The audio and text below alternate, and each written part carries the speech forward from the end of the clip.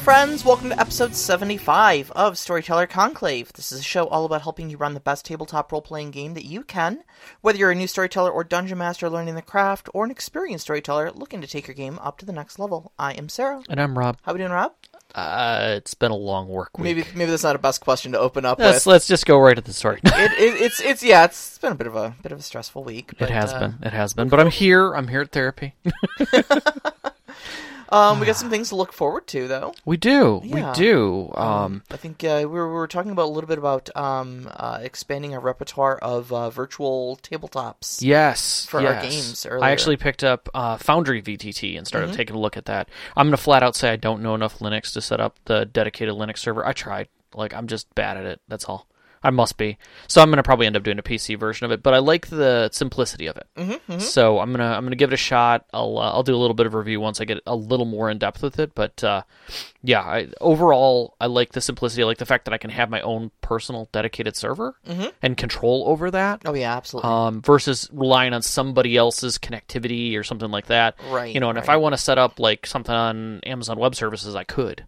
So that's kind of nice. I mean, and from a technical aspect, because that's what I'm good at, that's my background, I can go, yeah, that's something I want to sit with. And it doesn't include all of the 3D stuff that I'm not good at. Right. Somebody gives me a map, and I can just make it into a grid and then draw a few boxes, and that gives me lighting control. Hey, I'm golden. That's great. Whereas you... I am actually in the Kickstarter for a VGT called Tailspire. Tailspire, that's what I was trying to remember the name of it. And Tailspire plays a little bit like... it's almost like Virtual Dwarven Forge. Yeah. Whereas it's got a lot of three-dimensional pieces that you can modularly build your board with. Yeah. And it also has some animated Unreal Engine Light.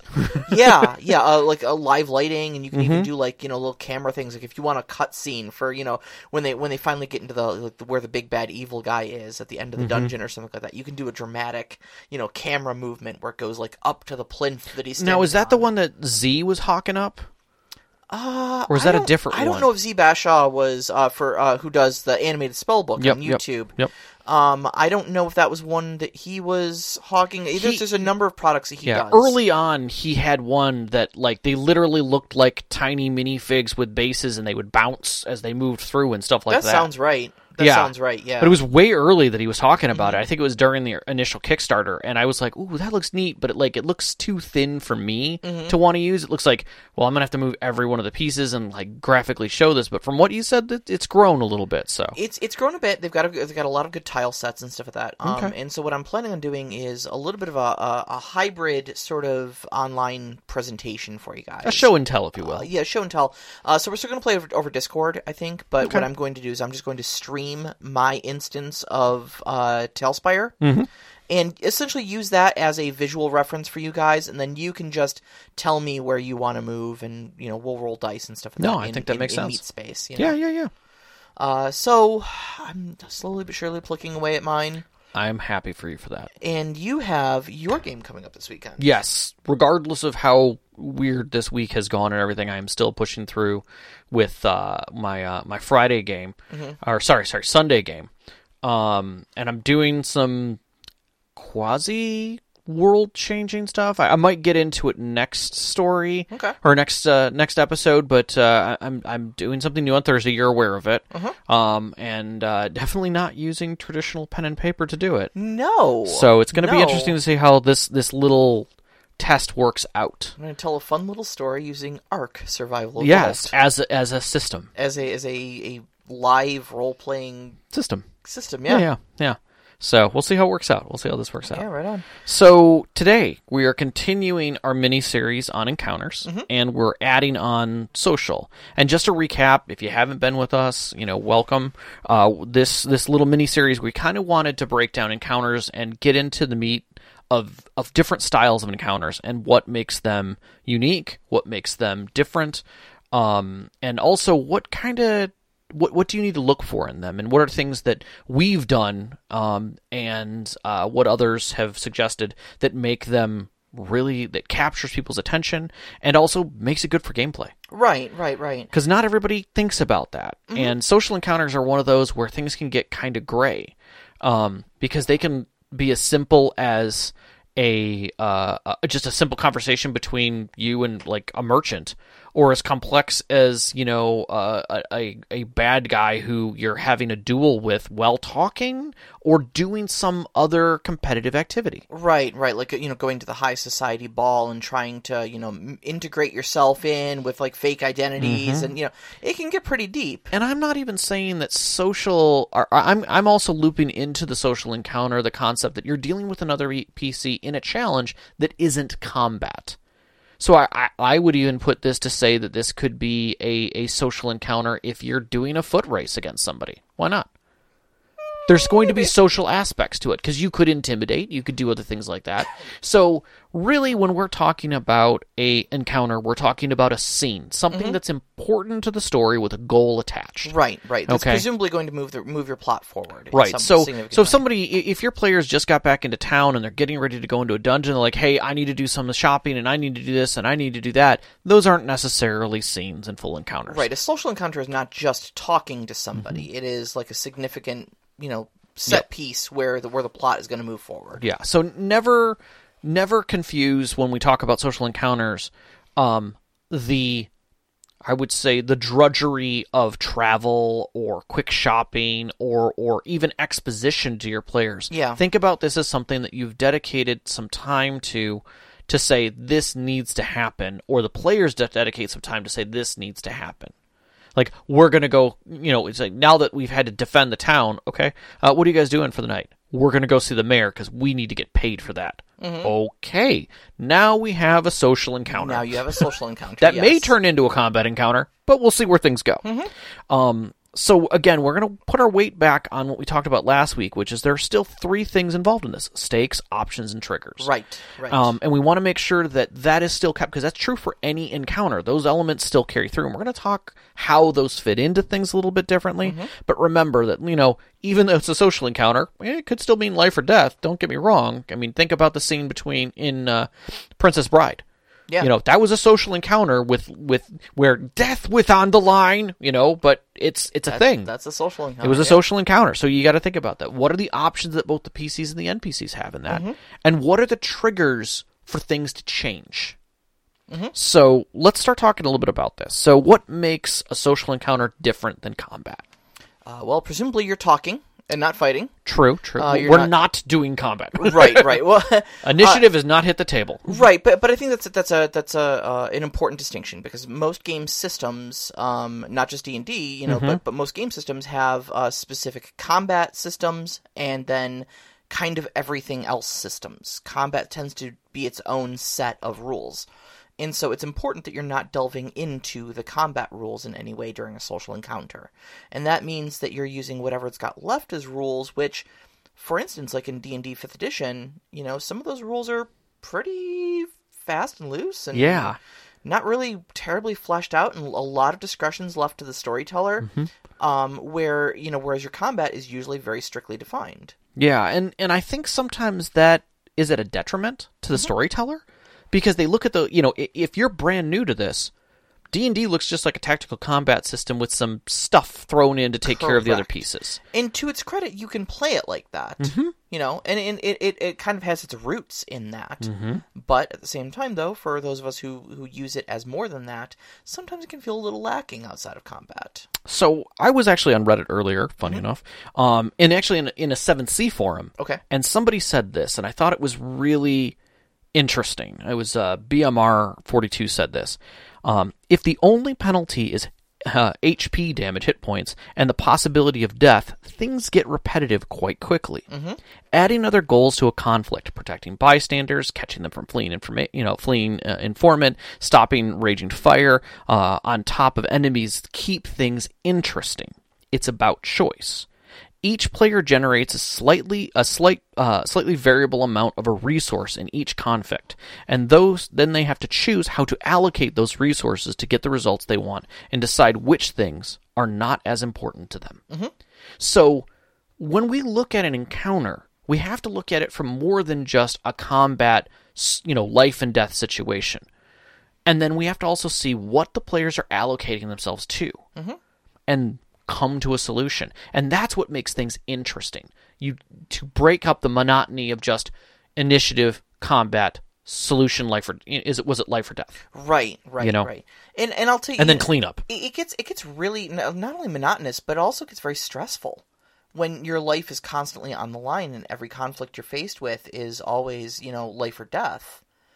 I think that one of the vital positions that social encounters play in the storytelling experience is to give you those sort of gray areas, I suppose, where success and failure isn't as cut and dry as who won the combat. Correct. And the stakes aren't always who's going to end up dead at the end of this. Yeah, there's a neat. I don't know if you've seen Good Will Hunting.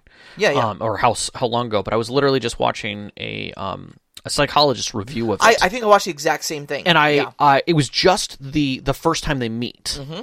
And I was watching that, and I'm going, this is a social encounter. Let me dissect it with this guy and see. And he was really taking it from how the therapist was doing their job to negotiate things. And it very much made me think, I need to be sitting down with Matt and going through this and sending it to him. So if you're listening, you need to watch this. I'll send you a link. But one of the things that was neat was it was talking about a specific point where Matt Damon's character gets up to look at a painting that he's done. Yes. And he starts to dissect the painting, and as he's doing it in a clinical way and not necessarily forming a proper opinion of the therapist is able to kind of deflect and only take a little bit of offense to it. But then when he turns it on to talk about his wife, and without knowing anything about her, it immediately turns to an aggressive state where the therapist jumps him, grabs him by the throat, at which point he basically says, this is over.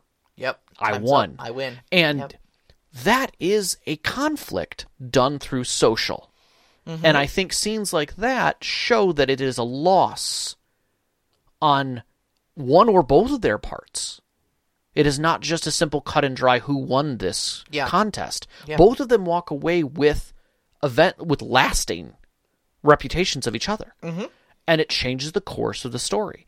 And that's the kind of feeling that you want to get out of social encounters. One that I particularly liked from 7th Sea that I was involved with, not to get too far into this, was a player. Players were tied up. Two of the players had been, basically the bad guy's monologuing. Uh-huh. And he knocks out the first person at the beginning of the scene and then continues his monologue. And that's kind of where things... And the second person is this... friend of the prince, who is the third person sitting there, and he goes to knock him out, knocks him out without a problem, gets to the prince, and he's like, and soon it will all be mine, and you will just be a memory. And he goes to knock him out, and the player said, I'd like to contest it, and basically spends a drama die, a luck die, whatever you want to call it for system, to basically take the wounds, and then he spits the blood out and looks back at him, and he goes, is that the best you can say or do? And of course he hits him again. Uh-huh. And he goes, I do have another one, and literally sets down the next one. And he's just like, I sucked that one up. Now he's got all of these wounds. Like, he's not going to make this third one. Yep. And he spits the blood out, looks at him, and he goes, I'll see you tomorrow. And he knocks him out at that point. Yep. And everyone's just like, you won that. You won that conflict. But there was that moment of defiance where he didn't get what he wanted. Right. And it was a power play. It totally was a power play. Yep. But it's things like that you're giving options to your players that wouldn't normally be there to create drama and intensity and meaning to the encounter. There was a scene from Star Trek Deep Space Nine that always comes to mind when I think of intense social encounters. Oh, and here I thought you were going to say there are 4 lights. No, this is much later in the DS9 storyline where. So I apologize if these are spoilers in any way here, but you've got the Cardassians have joined the Dominion. Okay. And the Dominion had those aliens, Vorta, that were the negotiators. Weyoun was the one that they would clone them as they needed them, basically. Yeah, because they were expendable. Yeah. And so Weyoun was there. Yeah. Gul Dukat, who was basically the face of the Cardassian Empire to the Federation, was there. And essentially they came in for quote unquote peace talks. Uh-huh. And this whole scene plays out with Weyoun and Gul Dukat and Captain Sisko, or Commander Sisko. And they're all through. It's very tense, but they all say very nice things to each other. Of like, oh, I'm sure the Federation can come to see things eye to eye, and oh yes, of course the Cardassian Empire and the Dominion want nothing but the best for the Alpha Quadrant, and I'm sure. And at the end of it, Weyoun claps his little hands and goes, well, I think that went remarkably well. Yeah. And Sisko, very grim-faced, walks out of these peace talks. Yeah. And he's like, arm all the ships, make sure everybody's at battle stations, go to yellow alert. Yeah. And like, but I thought they said things went well. Like, yeah, we all know what was being said in that room. Yep. And it, like, we all used very flowery words, but we both know that this is what's about. Like we're about to go to war. We're about to throw hands. Yeah. Yeah. Exactly. And it's knowing that that's what's happening. Uh-huh. Yeah. It's not necessarily what's said, it's how it's said and how you posture. Like in D&D terms, that was a lot of insight checks to figure out what the person was really getting at, you know? I would say, yeah. I would say to a degree, but I also think it's counter intimidation. Yeah. But not through force of anger. Mm-hmm. You can easily intimidate somebody into any number of things, but it's intimidation against intimidation against intimidation, and each check failing each other. Yeah. And it's like, sorry, neither of us got through this. Guess it means war. Right. I'm sorry it's got to come to this. Me too. So when should dice hit the table then for something like that? When is a conversation not a conversation, and now it's an encounter that is a challenge? And that's really like a balancing act that I think we've both had. We've talked about it a lot. We have. And we've talked about, once you know dice need to hit the table, when do you roll? Mm-hmm. I mean, I know personally, I've kind of, after going through enough things, I've decided that if I know a player is a challenged person who doesn't necessarily, and I say challenged in the sense that they're not necessarily fast on their feet, when it comes to whatever they're about to try and do, be it intimidation, be it, performance or whatever, I don't want to put them on the spot, but I'll say, why don't you roll, give me how are you going to do this? I'm going to perform. Great. Why don't you make a roll and we'll see what happens. No, and I just want to say too, like when we say not fast on your feet, like that's not a negative. It's not a negative. It's just that there are some people who are good at just like being really in character at all times and like can think as almost like method acting. It is, and also just being creative under pressure. Yeah, exactly. Being creative under pressure is a really tough skill. Yeah. And like, I mean, there are a lot of like trained professional, like if you watch Critical Role, yeah, like Ashley Johnson, as wonderful of a person as she is, and she's a really good role player, like she's not good at that. No, she's really not good at improv at all. She feels once she's got her idea, she's good at that. Yeah. But I mean, and this isn't just me throwing shade at Ashley. Ashley, If you're listening, we're not throwing shade at you in the least. No, but she's said as much. Yeah, that she's not good under those sorts of pressures. She's really good if you hand her a script. Oh yeah, she's amazing at that. But she's not terribly good at the improv sort of stuff that everybody else is. But that doesn't preclude her from being at the table, though. Yeah, and she gets by just fine. But the cool thing about role-playing games in general, especially with these social encounters and such like that, is that they allow you to portray things that are not you. Correct. They allow you to hop into the heroic shoes of a make-believe character. And we don't expect everybody to have sword swinging prowess before they sit down at a D&D table. Yeah. So we shouldn't expect you to be an expert speechwriter. Right. Or a multilingual silver-tongued devil. Like, you shouldn't. No. And sometimes you do need to meta and let the group assist you with that. And I think there's no problem with that. If another player comes up with a better statement to make or a joke or something, that fits very well. I don't see an issue with it, nor do I have an issue with a player who looks at me and says, okay, I'm going to seduce the guard. Okay, or, I'm going to intimidate the guard or something to get through. Okay, what are you going to use? Intimidate? Do you want to use bargain? What kind of skill set are you going to use for this? You know what? I'm going to perform. Okay, so you're just going to lie in some way?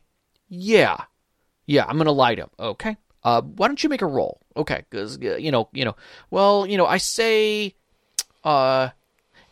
isn't it a lovely night? And I just try to get his attention and keep it focused on me. Okay, make a roll. 29 plus 3. Right. Oh, okay. So you say it's a lovely night. and his eyes start to glisten with water. What?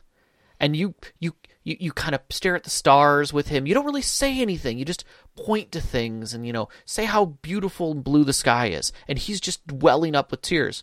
Because what you don't realize is that the last person to say that to him was his dead wife, who died 6 days ago. And he just starts saying it to you. And he's crying. And he's holding your shoulder. And he's like, "It is a lovely night," and doesn't recognize anything. That man is 100% covered.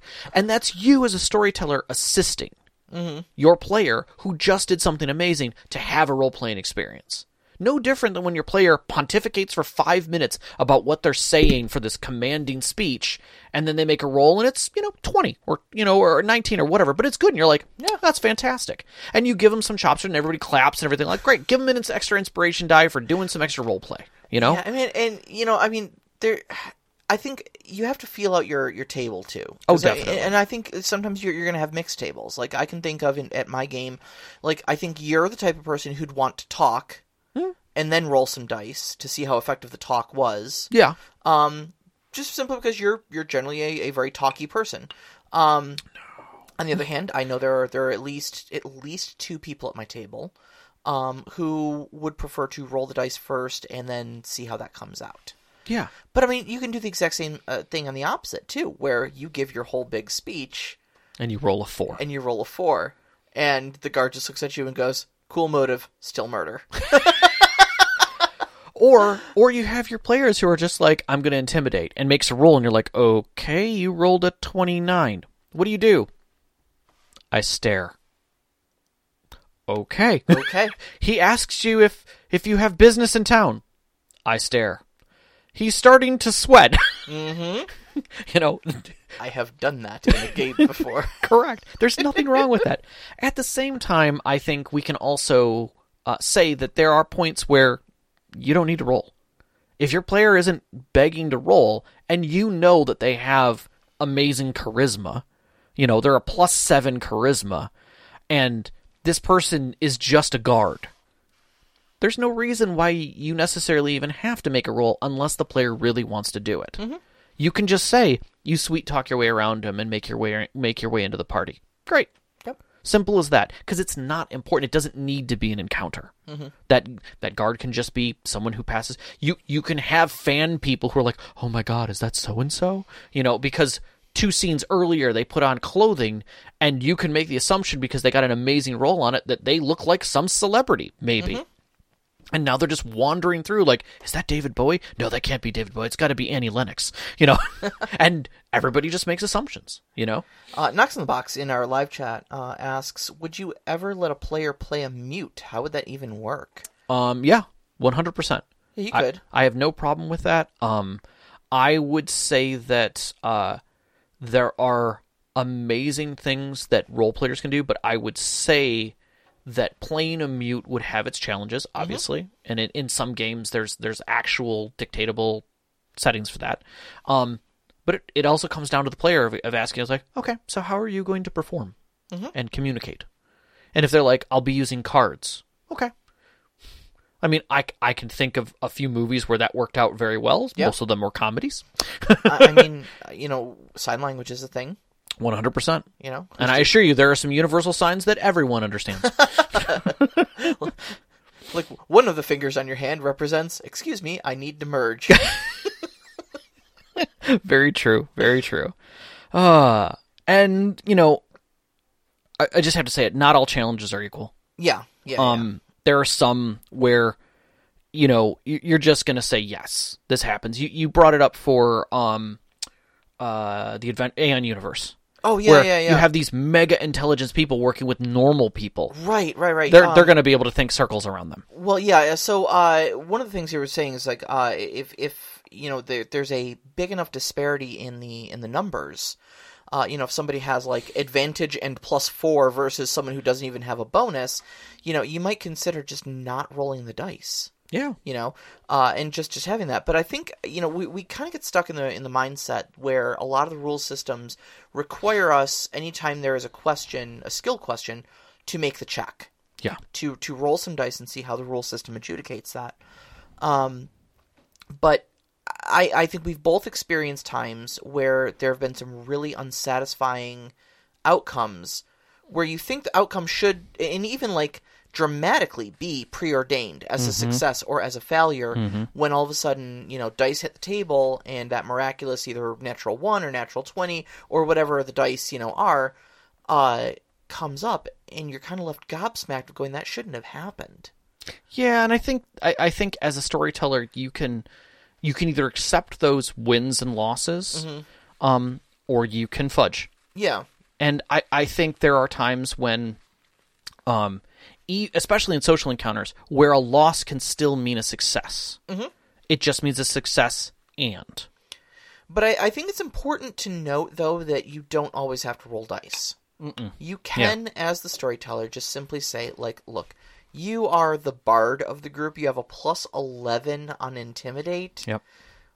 What do you want? What do you want this? How do you want this to go? Yeah, exactly. How do you want this low-level, enforcer to feel? Who is literally just like a club and no armor to feel? How do you belittle him? You know? Yeah. Okay, Porthos. Everyone knows you because you win. Right. Period. Like I'm not gonna make you roll. Like even if you botch that roll completely, you're still gonna come out with like an 11. Yeah. And it's still gonna be enough to beat this guy down. And the reason I brought up Aeon Verse was because in Aberrant specifically, where you're playing superpowered characters, you have what are called mega attributes. And that's things like mega strength, mega dexterity, mega stamina that we're all pretty familiar with as Superman style characters. But there is also like mega charisma, mega intelligence. Knox in the Box, who's one of our Patreon's contributors and in the live chat right now, played a mega charismatic character. Yeah. In my game. And the rules of that game system say, like, if I have a mega attribute and you don't, I win. Period. Yep. There is no way, even if you have a fully kitted out mundane stat, you're never going to beat anyone with even 1 dot in that mega attribute. You're that far below them. Yep. And so I think it's important to note that you don't always have to resort to dice. Yep. Allow for that possibility. Yeah, allow for the chicken boo. Who just gets away with everything. Who just does it. Yeah. That's right. That's a chicken. What are you talking about? That's right. I literally had an idea for something, and where bear in a trench coat. No, actually a T-Rex with the maxed out bluff check. Yeah, it was a T-Rex paladin. Uh-huh. Who everyone knows. Well, that's Lord Teeths. Yes. It's like he's the paladin of light, dude. That's a T-Rex in armor with a sword taped to his arm. Now he had injuries. Those, the restores didn't work near. That is literally a T-Rex. So, okay. Let me get back on topic here a little bit. So, we're not off topic really. So when we start talking about social encounters, just to lay this out for the next section, because we're going to get into some depth here, I just want to say that not all social encounters are equal. If your players are just quickly talking to a guard, a shopkeep, an owner, or something like that, and it doesn't have meaning to you or them, let it just fly. Their dice doesn't need to hit the table, or if it does, like, I need to do a barter check because I want to haggle with this guy, do a quick check. Sure. Let it go with that. But it doesn't need to turn into a social encounter every time you want to buy 20 arrows. Exactly. Exactly. But when you do want to have a social encounter, remember that the NPCs are your mouthpiece. That is exactly how you, as a storyteller, communicate to your players. So use them. Don't just let them be fluff. Every time you speak through an NPC, it should have meaning. And it should have at least some level of meaning and should have some prowess behind it for who that person is. They should be significant in some way. Yes. Now, this is where we start getting things. They should be necessary. So if I'm having them talk to a trader and I'm going to do a scene with that trader, now they know there's meaning. Now they know something about this scene is different. What is it? Is it that he has something special in his place, or some bit of plot information is going to come out of this? So they're going to be listening to the scene, and that's what you want to capture. You want these social scenes to capture your players. And there are ways that you can do this, but just remember that this is the time to do it. This is a scene as any other depth should have. So when a child runs into town saying Timmy has fallen into the well, right? That is a social encounter. Now, you could say in exposition, a small child runs into town screaming, Timmy has fallen into the well, and everyone rushes out to the well. And that's where your scene begins. Mm-hmm. But if you have Timmy run into town and grab you and scream that someone has fallen into the well, you are starting a social encounter with that child. Yes. Whether it leads to wherever it's going, there has to be other exposition besides what you just did. Yes, the Chekhov's gun is there. There's somebody in the well. Mm-hmm. But there's probably more going on there that they could go into, and that is where the options come into play of how they handle that. Mm-hmm. Mm-hmm. Likewise, a tailor could be doing a cloak for one of the players. Like, hey, I want to go buy a new cloak. Excellent. Anything in particular? Yeah, I'm looking for something fine because because we're going to be doing these things. Great.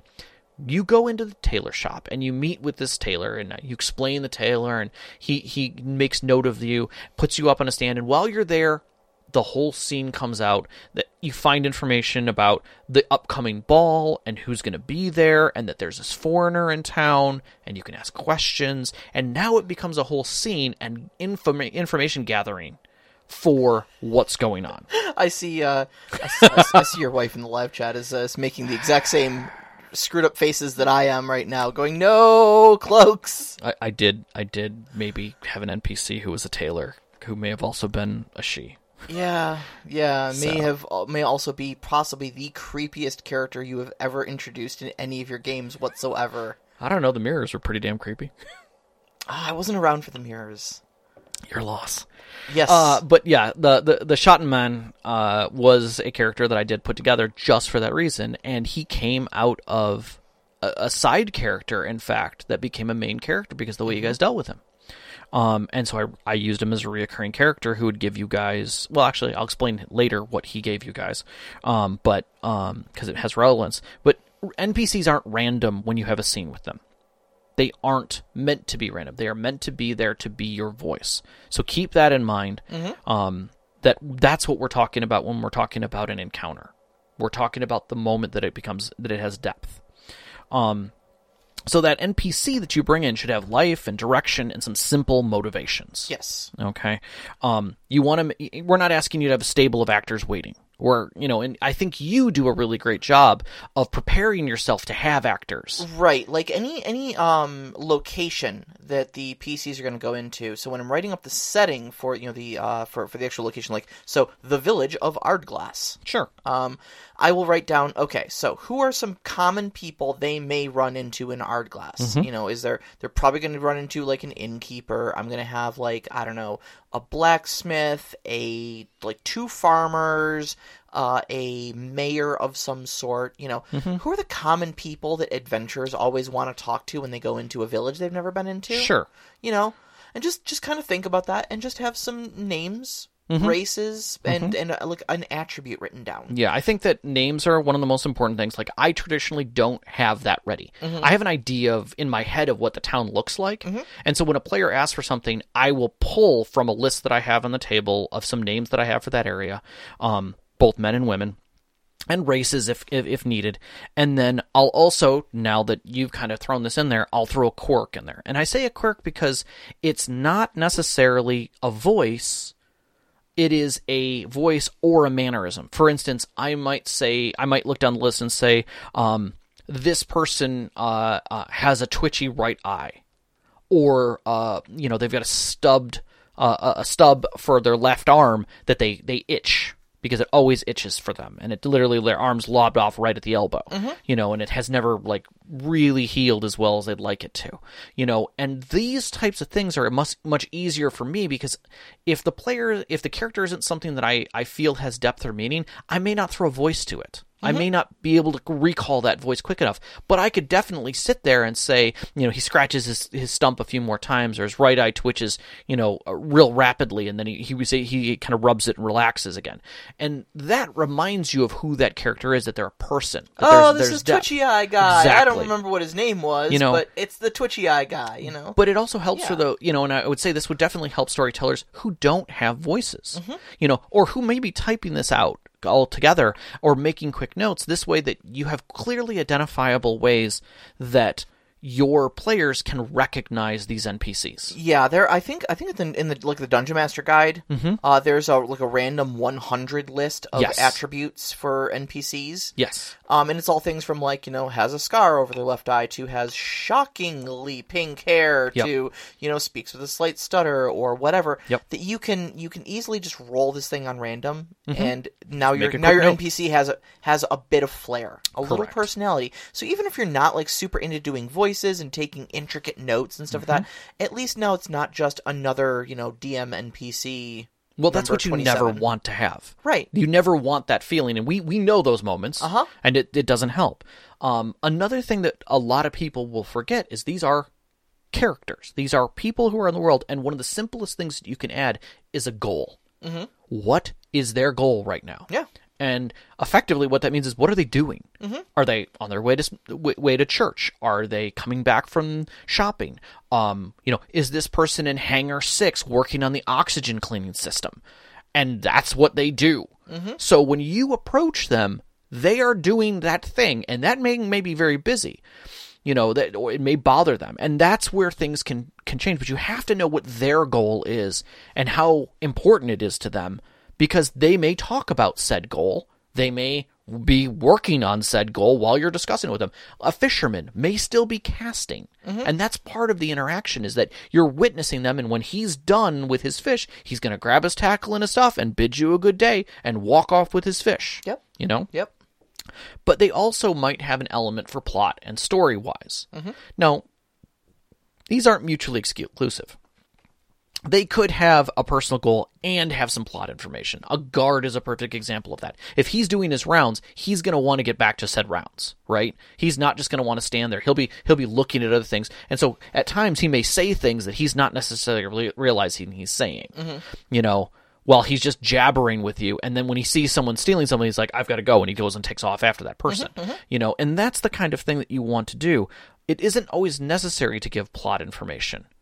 It is necessary to complete whatever the goal of the scene is with that player, but it doesn't always have to be plot, and that's the last thing you want, is to have every single NPC that you make an encounter off of be plot exposition points. This is what you run into what we call Oblivion dialogue. Correct. And that way your players aren't traveler, have you heard of the High Elves? Exactly. And it's like, great, I didn't know I was going to get history on this event every single time. Do you just spout random history at people, or, Exactly.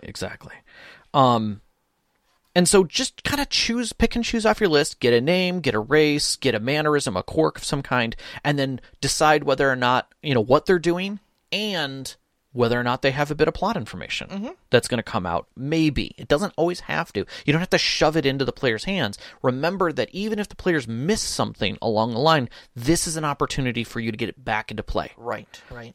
Even the lowliest of people could do... For instance, maybe they were supposed to pick up a dagger off the battlefield, and they just never searched. They ran away because they saw skeletons coming or something. And so now you've got this dagger missing in the field. There's nothing to say that it isn't literally in the fishing basket of the farmer, and he starts talking with him. He's like, oh, you were the guys who were in that battlefield. Oh, I think you're missing something. And he pulls it out and hands it to him. Mm-hmm. He's just like, yeah, I found this. I think this might be one of your guys. I got no use for it because it's way too fancy for me. I just like my shucking knife, Mm-hmm. And he's a fisherman, and that works. It doesn't work for him. That's the kind of stuff that you want to see to make a scene worthwhile and to give them some plot and make it feel like, oh, this does have meaning. I'm glad I talked to this person. Mm-hmm. Another thing that I will do sometimes is I will bring NPCs back. For instance, I may have a traveling tradesman who shows up in multiple towns. Yeah. Or a aristocrat who shows up at different events. And that way, you're reusing that NPC, and they already have a reputation, and they have an idea of how to interact with this person. And you see this in movies all the time. They're the supporting characters that flow in and out of scenes to give direction to the story. Yeah, absolutely. Gandalf is an example of actually a supporting character who comes in and out of scenes. He helps guide the story along. Well, that's one of the things, too, that I like. I talk a lot about my love for Deep Space Nine over other Star Trek properties, simply because it took place on a space station, and that location, the key location, did not move. No. You had all those other NPCs, all your lesser characters, essentially, in the story, all got their own unique growth arcs and storylines. you know. Yeah. And even if they only showed up once or twice a season over the course of 3 or 4 seasons, you still got to see how the overall plot was affecting them as well. Right. And that really enhanced the world building. So it's really good to have those recurring characters. Yeah. Because they're a good reflection of what's going on in the story. I love Garrick, the tailor. Yeah. He was one of my favorite characters because people would come to him and he would always have this visage of jovialness and comfort, and he didn't know what was going on, but pretty much everyone knew that he was some kind of spy. Ex-Obsidian Order spy. Yeah, and they would use that to their advantage. They would have him listen in on things to be able to bleed that information away and have plausible deniability, because he was no fool. I believe you have me mistaken. I'm just a simple tailor. Exactly. And I believe that you may find the answers to your questions if you come tonight and buy a suit at precisely 11:05. Exactly. Or when Cisco used him for the attack, where basically like he orders that he's going to have a new jacket made for him, and it's literally when his high command is speaking, and Cisco literally just starts pontificating about what's going on, gives just enough information to kind of lead in the fact that, you know, they're planning on defending. And so Garrick immediately goes back and reports back to the Obsidian Order, this is what's going on. I just heard about this. Like, I have no doubt that he is not that serious. And you can check your records, because I did. I hacked their systems. Yeah, it's happening. Like, this is going on. Oh, well, we have all this intelligence. Your intelligence is effing wrong. You know, bad shit's about to go down. So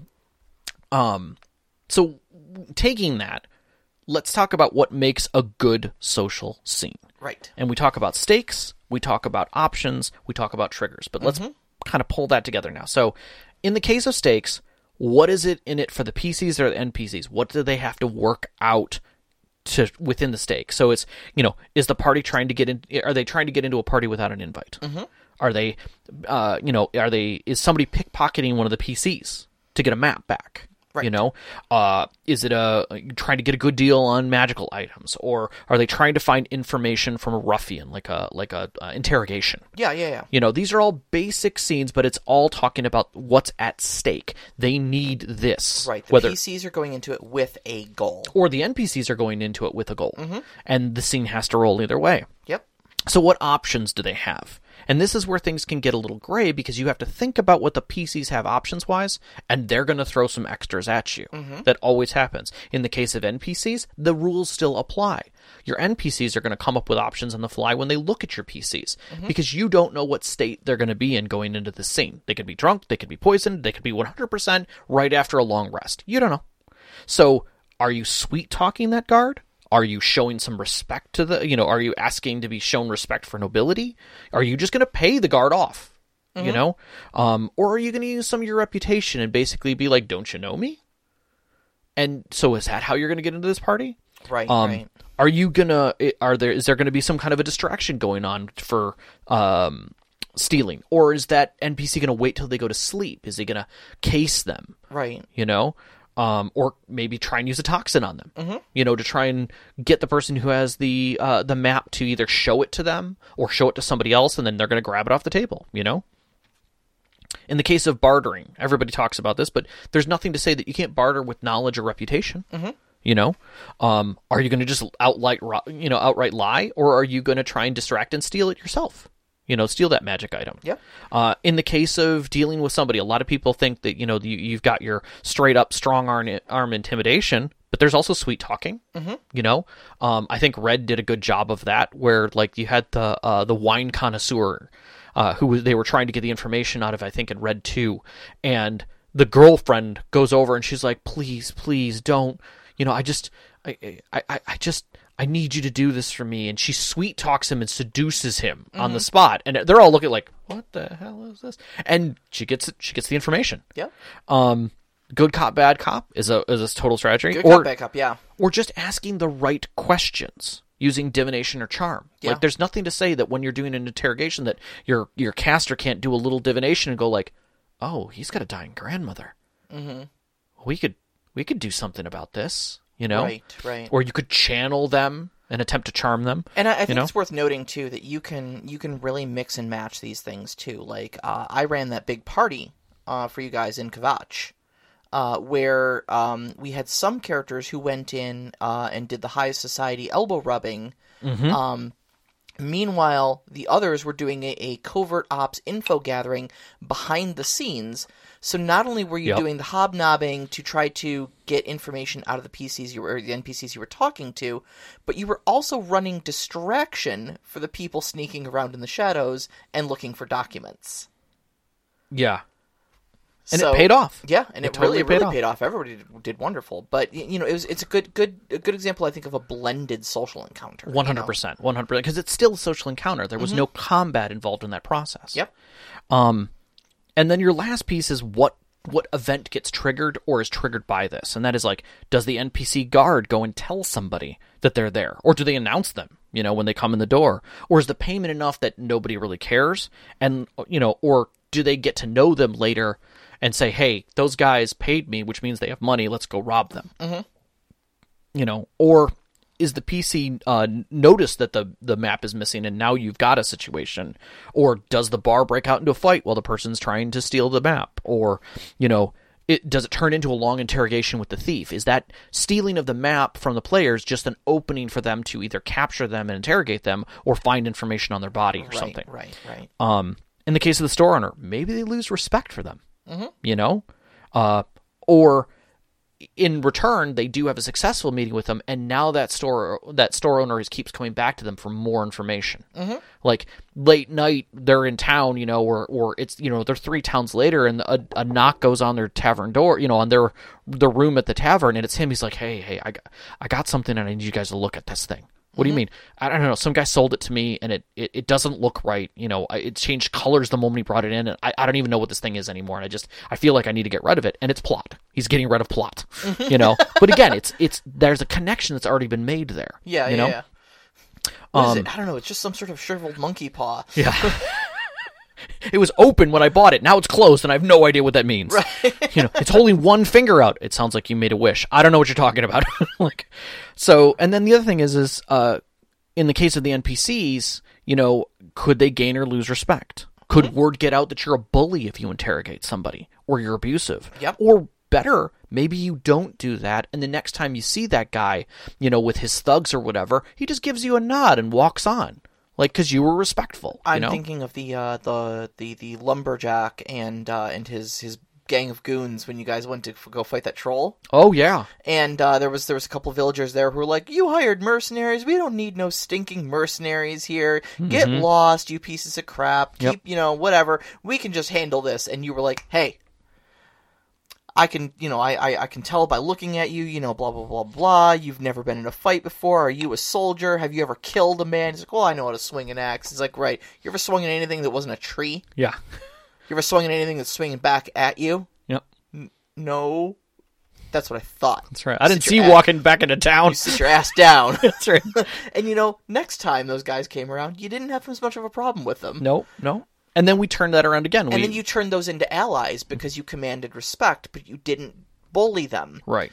And that had a lasting reputation for you. Yep. So then when it did come to trying to muster up a defense, you were able to command them and say, "Hey, get your shit together. But I know you guys are stout individuals. Can you go use that for doing this?" Yep. And they were motivated. Yep.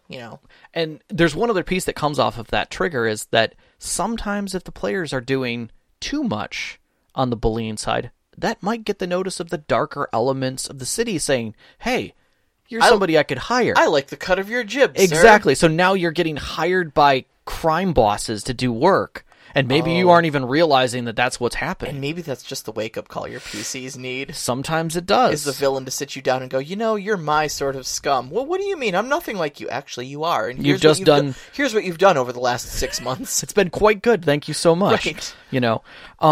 So I'm going to quickly do this because we've got 10 minutes on this, and I've got some questions too. So. And we can always, we can go over if we want to. We went over last time. We went over last time. Why not? So one of the things that I want to get out of this one is what makes a compelling NPC, and I think this is really important. And these kind of pieces also fit with combat, but I think they sit more in the social because you get more time with it.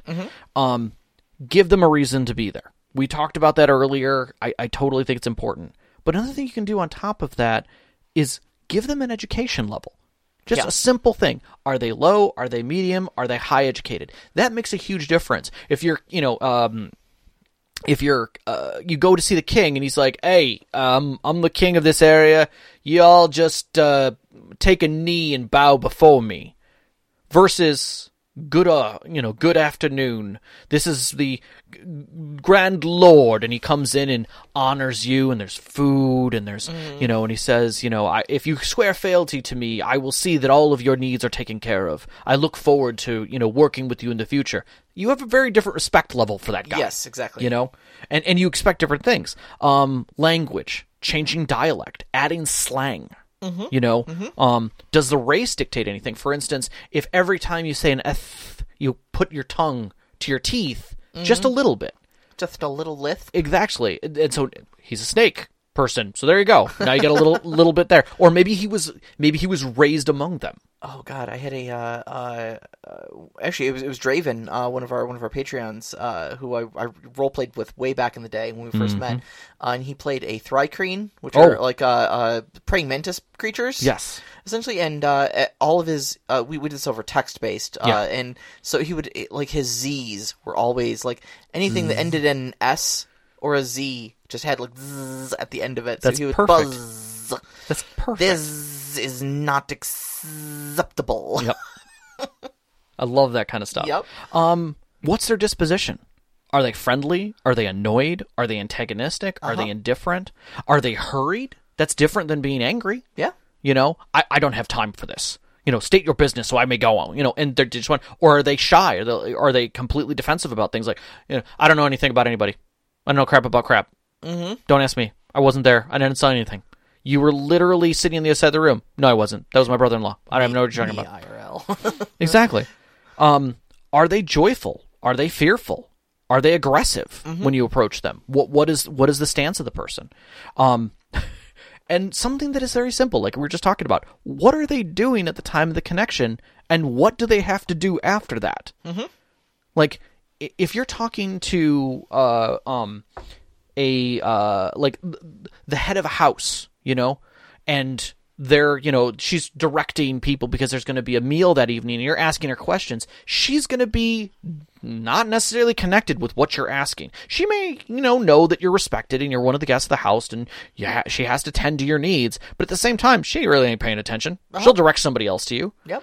And her thing is that she has to go handle something else. She doesn't have time for you. But she can't be disrespectful of you either. So that adds a certain level to her personality, right? Another thing that and this is where I was kind of trying to get to with one of the pieces, and that is that your NPCs, if they are meant to be defined, if you're bringing somebody into a scene, and this is an NPC that you want to put weight to, there are 7 NPCs that you can have. That you really need to have in a story to help. And these all make sense, and going over this list was neat, and it was another one of Guy's things that did this, and I'll post it up for you guys so you can see it. I highly recommend you do it. It was things that I naturally do and I didn't think about. Mm-hmm. You have your guide NPC. This is a physical guide, a lore guide, someone who helps the PCs get from point A to point B in the plot. It could be a physical point A, or it could be point A and B, or it could be a mental point A and B. Right, okay. But they are literally a straight-up guide. They create tension. So, for instance, maybe they're taking a sea journey, and the captain is there with them, and he's like, oh, there's rough waters ahead. Nothing but sea serpents and, and tidal waves for the next, 16 hours, and you're like, okay, I kind of know what's going to happen, and that's the kind of stuff that you want. It's a level of exposition that you as the storyteller are giving through this guide, or when they get to shore, like, oh, don't be going in that town after night. Those people get robbed, or worse, they have to work. And you're like, work, and then he tells a whole story and a whole tale about how the town has a curse. Yeah. Yeah. You have your advancement. Now, an advancement NPC isn't a guide. They're someone who actually corrects the PCs and helps them keep on plot. Mm-hmm. Okay? They can refocus them a little bit. Gandalf is a good refocuser.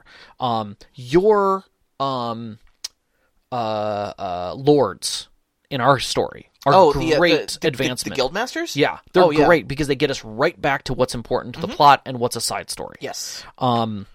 Another one is Rival. Now, a rival isn't necessarily a villain.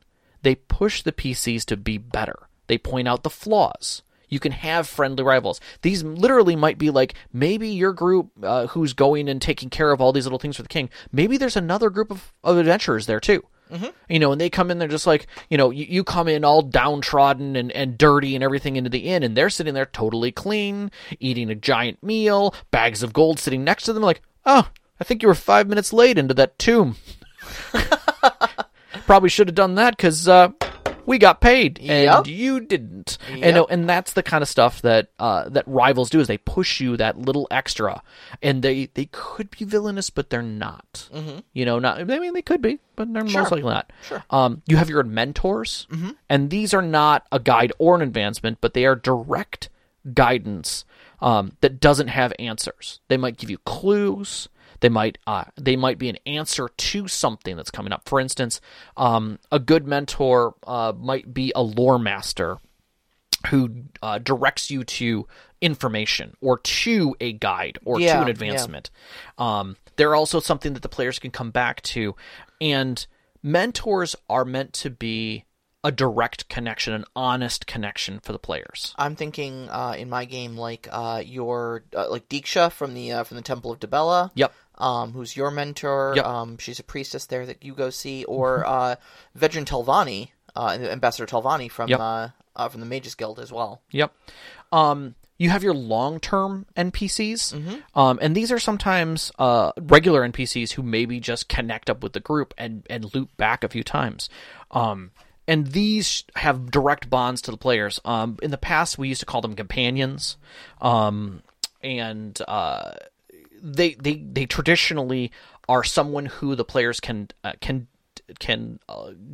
regularly get assistance from. Mm-hmm. That is meaningful assistance. Whereas you have support NPCs, and these are the ones who take care of your menial tasks. This is the innkeep that takes care of like making sure your horses are tended to, or a maid there at an expensive inn who's able to go ahead and get your weapons sharpened or your clothes taken care of.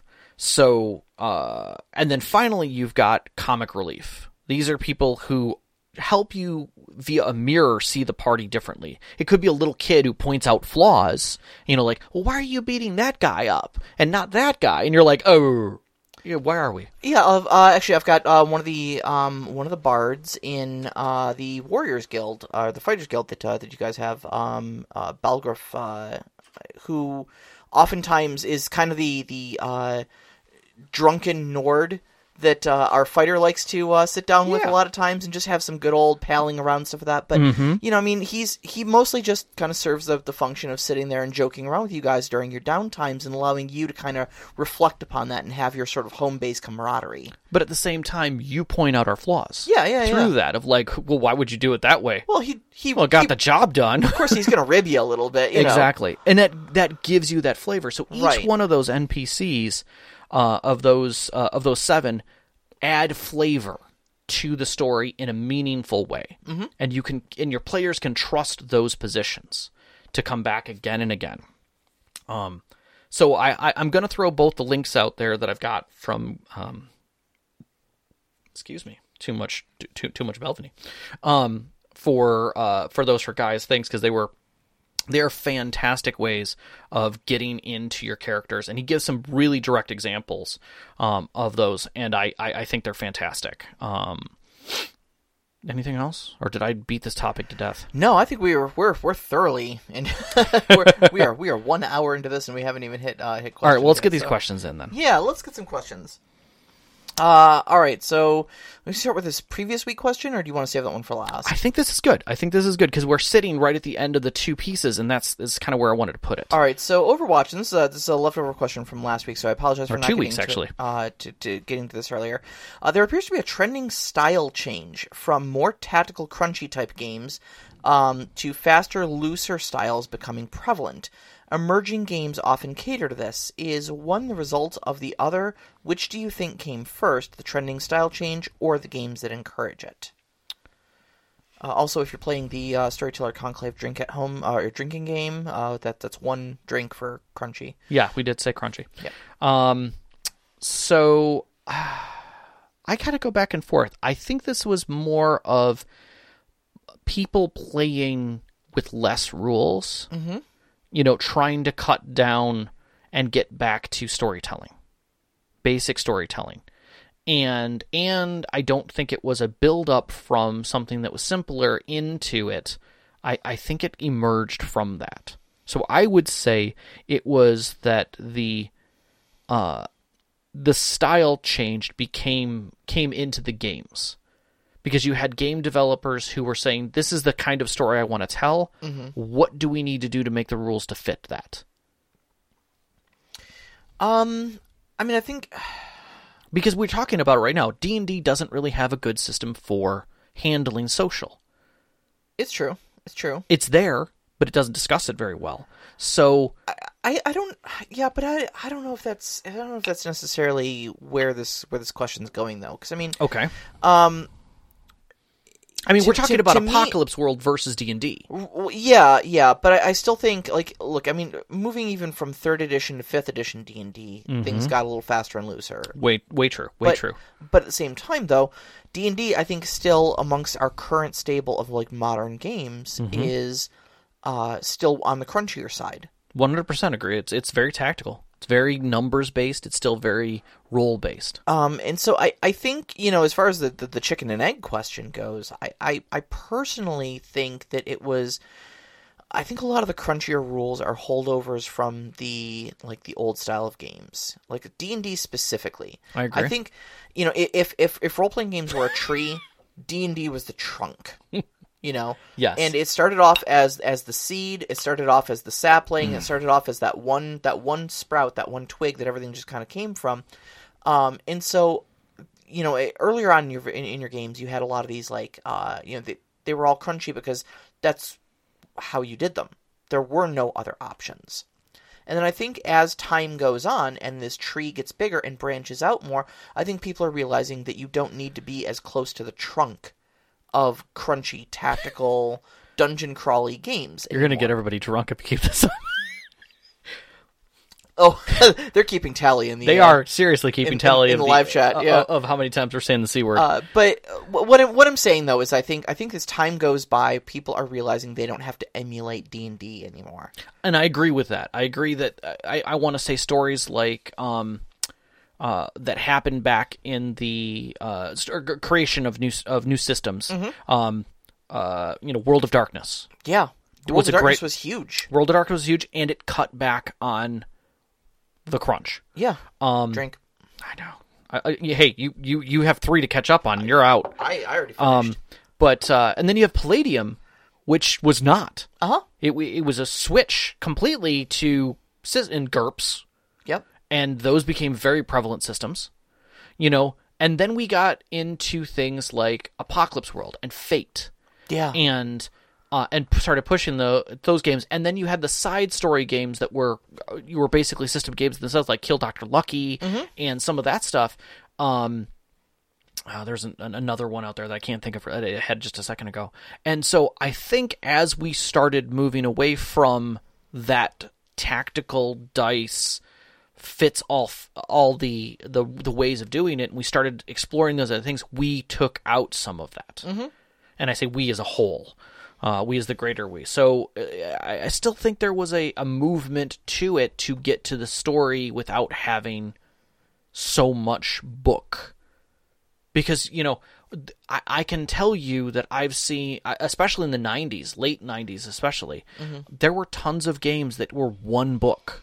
Oh, yeah. And the rules in that book were very slim. And the rest of it was all, how do you play this? How do you story tell in this? What are the things? There was Fiasco is a role-playing game. Okay. One book, small book, and it's about basically like what happens when you have a fiasco in a movie. Oh, okay. Fiasco style movies, Four Weddings and a Funeral, or Snatch, or something like that, where it's literally a bunch of combined scenes that create this fiasco sense. the rules in it are very simple.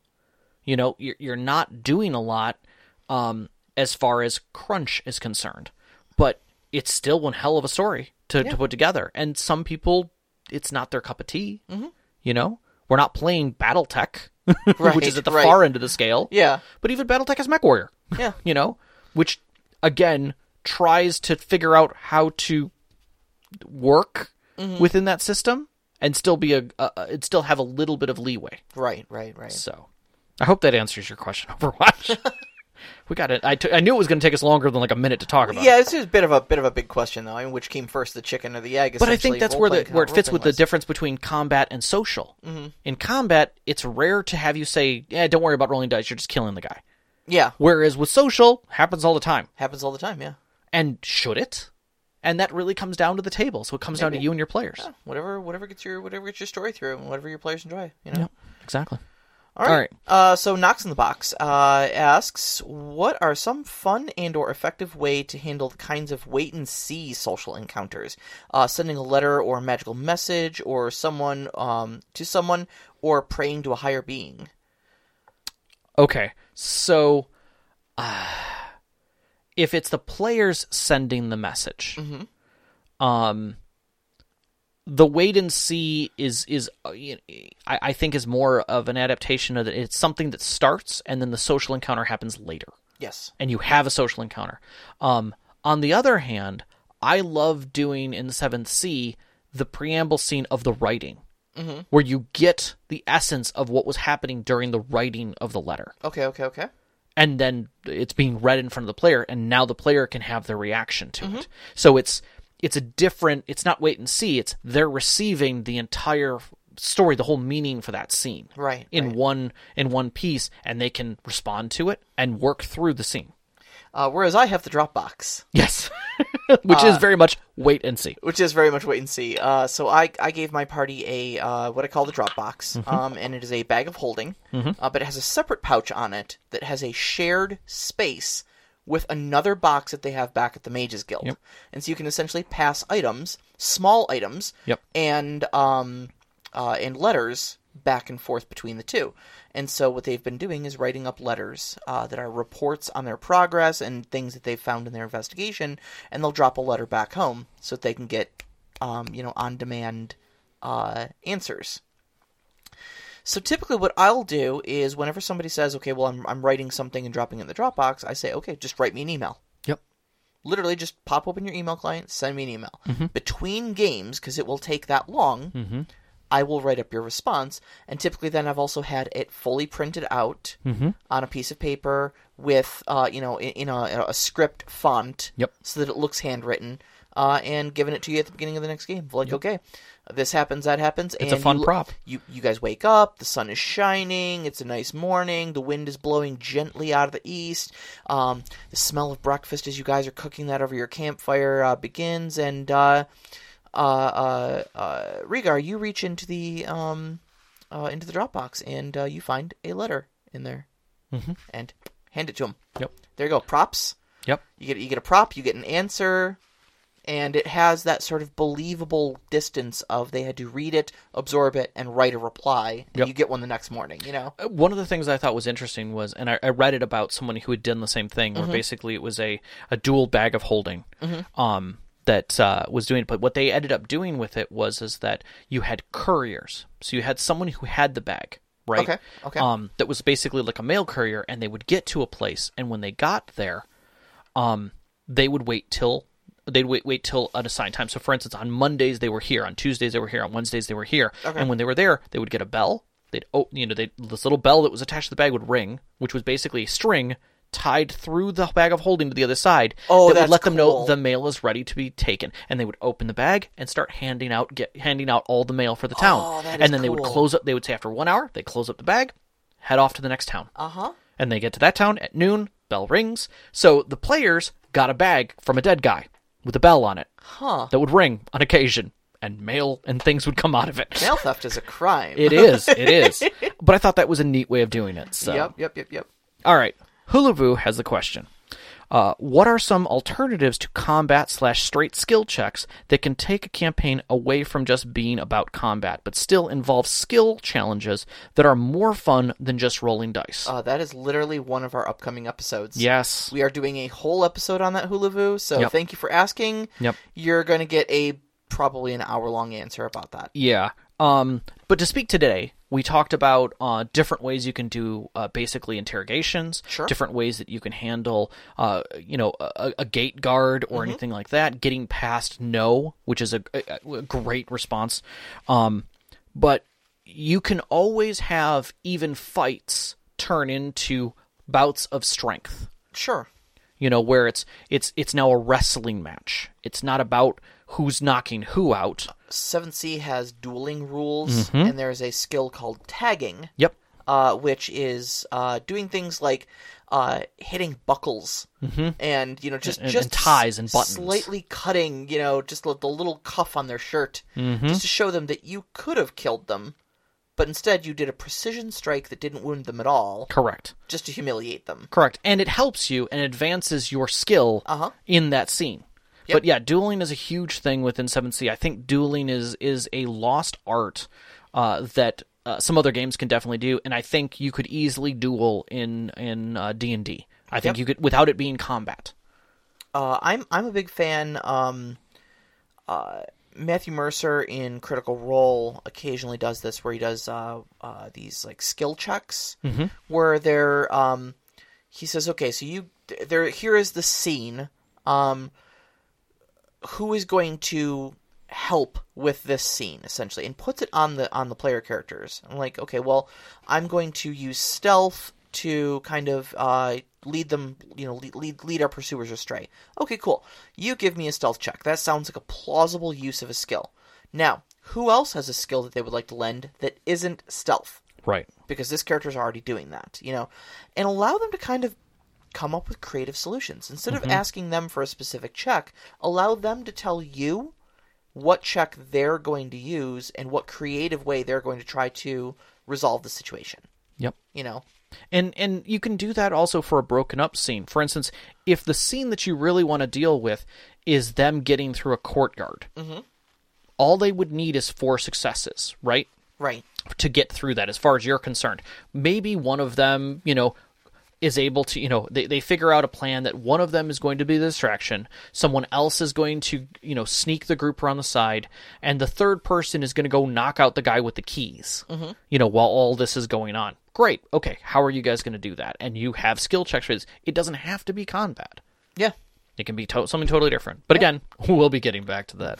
Yes, we will. So what's next week? All right, so next week we're actually going to be diverging slightly from this encounter building miniseries that we're doing.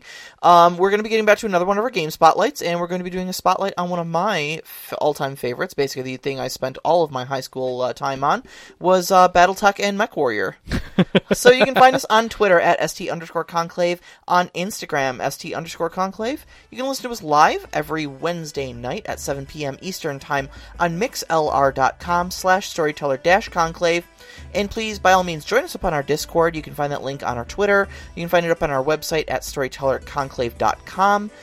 Join the discussion here. We'd love to hear from you. Yeah, also, please join us on our Patreon. We love having people onto our live chat with us every week. It's so much fun having the conversation and seeing you guys join us. Our main members right now that are contributors are Nox, Sam, the Arcane Asylum, and Sparkle Motion. Our pre-show music is Arcane Anthems. You can find them at Patreon-Arcane Anthems. I highly recommend you check them out for your games. Our intro music is Beyond the Wars by Geefrog. You can find that at geefrogmusic.weebly.com or find the link on our site. Our outro music is Only Our Footprints in the Sand by Midair Machine. You can find that at soundcloud.com/midairmachine/tracks. And as always, a big shout out to our families, Vicky and Sean. Thank you so much for putting up with us week after week as we do this and supporting us. All of our friends who've sat with us at our tables over the years and shared this gaming experience. And of course you, every single one of our listeners. Stay safe. We love you. Love you very much. Good night. Good night.